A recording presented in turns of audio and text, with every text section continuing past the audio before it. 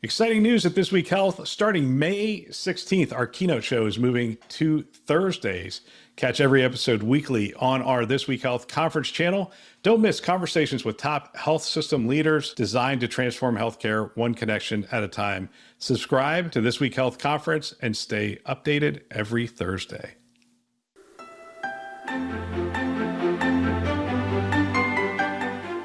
Thanks for joining us. My name is Bill Russell. I'm a former CIO for a 16-hospital system and creator of This Week Health, a set of channels dedicated to keeping health IT staff current and engaged.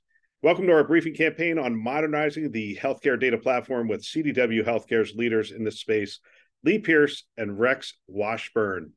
Today is episode 3, how data fabric and data virtualization eased the panic of the pandemic across health systems. This podcast series is going to culminate with an excellent webinar panel discussion with experts talking about how to modernize your healthcare data platform, the right fit for every unique health system. That's going to be on Wednesday, December 7th. Check out thisweekhealth.com/webinars and click on the link to go ahead and register. We want to thank our sponsors, Sirius, CDW, and Microsoft for making this content possible. Now, on to the show.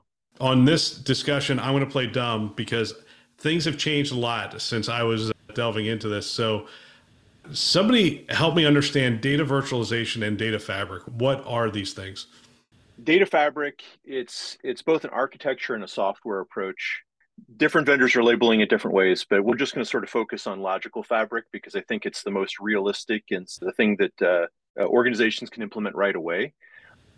But it's the unified layer where we leave data where it rests or where it's most performant. And then we query through the fabric to all the diverse data sources and knit it together in one place. There are other concepts pulled in there like unified governance and unified security, unified single pane of glass for all data. But all of those things come together to basically say, leave the data where it sits, query directly through it, and drive for optimization and speed that way. All right. So Lee, help me to understand it through use cases. So I hear those words and that makes sense to me. We're going to leave the data where it is. We're going to have a unified security framework and those kind of things. That makes sense to me, but help me to understand it with use cases. How are we using this in healthcare? One of the best use cases for the application of data fabric and data virtualization specifically is for health systems that are in the process of doing mergers and acquisitions. Because what happens in those instances is one of the first questions is how can we get all the data together? And many times it's almost immediate that they want that to happen, thinking that we can just snap our fingers and be able to get that data from one health system and another together in one place and be able to do analysis on that in a meaningful way. Well, actually, it is almost as easy as snapping your fingers compared to what we used to do, where we would move that data, as Rex talked about, from one health system, have a database where you can put that into another. With the application of data virtualization and a data fabric, you can do that very quickly. A specific healthcare customer that's in the process of doing mergers and acquisitions is an Epic customer, and just the Clarity and Caboodle databases that Epic provides that is standard across Epic customers. There is no way within the Epic ecosystem to be able to unify the Clarity and Caboodle instances.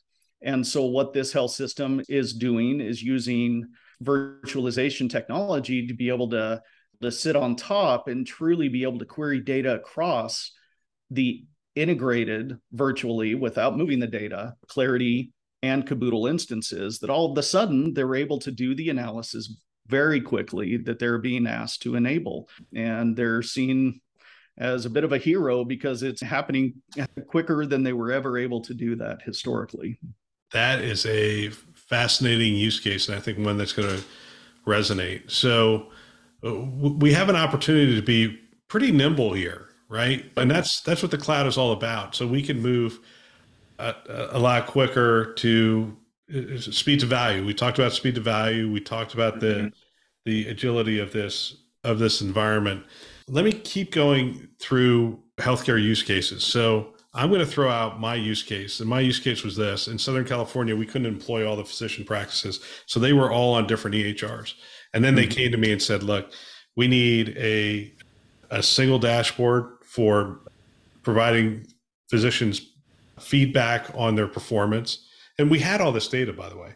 We need a single dashboard. We need ways for them to see their performance, their pay for performance, a bunch of other metrics. And so our clinically integrated network needed a common fabric. Now you were talking about, not exaggeration, 100 different EHRs. Even if they weren't distinct EHRs, they were different builds of the EHR. And we start down this path. And it's challenging. It's extremely challenging because back in the day, back in 2012, 2013, what you're looking at is saying, okay, we've got to move this to a central repository and then start doing this kind of thing. Talk through that use case. And we didn't talk about this ahead of time. So I'm getting free consulting from you guys right here. Talk about that use case when they come to you and they say, look, we have all these disparate data sources. We need to bring it together. We need to create a series of metrics, but then we also need to be able to tell the story, get that information back out to the clinicians so that they can do their job effectively. What does that look like in this environment? It's actually, as Lee was pointing to, it's sort of magic. Once you have the virtualization platform in place, I mean, it is simply, the hard part is making sure we can connect to all those different EHRs, right? You got to have a network somewhere where we can touch them. Once we have that connection, at that point in time, we're basically using very standard sort of database development thoughts of building views and unifying the data together, but we are driving the queries down to those source systems and knitting them together. So if we're talking about, I want a KPI, I'm not quite sure what's going to be the leverage point.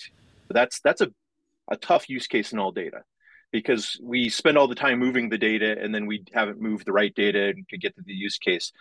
So what we do is we get the connection and we start looking down towards where is some area that we're wanting to look at. Let's patient outcomes, something for the clinicians, that dashboard you're talking about. Let's start pulling small amounts of data up through the layers and unifying them across all 100 sources until we have that one number. Now, you might say that number is great, but it's a little off, or I need to add some extra data to it.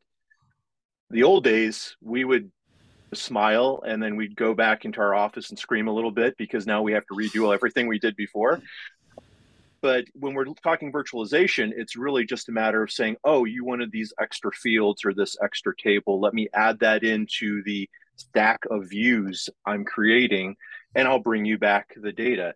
The speed to iteration, I've talked with a lot of different healthcare providers, everything from pulling together COVID data to unifying EHR. And that's really the magic that they saw, was we can pull things together and iterate so much faster by not having to do the traditional data movement across all the platforms. And then we iterate across data products. So get to the first KPI, what does it look like? And while people are making the visualization, building the dashboard, we can start bringing in additional data, right? So the speed, the iteration cycles go a lot faster because we're separating the speed of business from the speed of data engineering.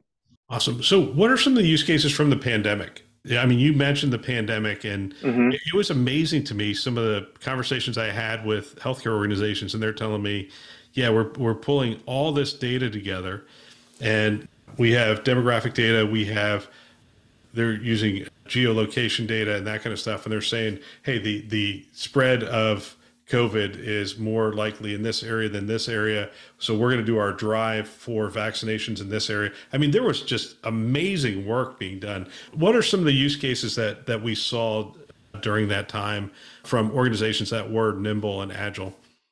There's actually one of the vendors, the virtualization vendors we work with, they partner with a healthcare organization simply because they had all of those different sources that you mentioned.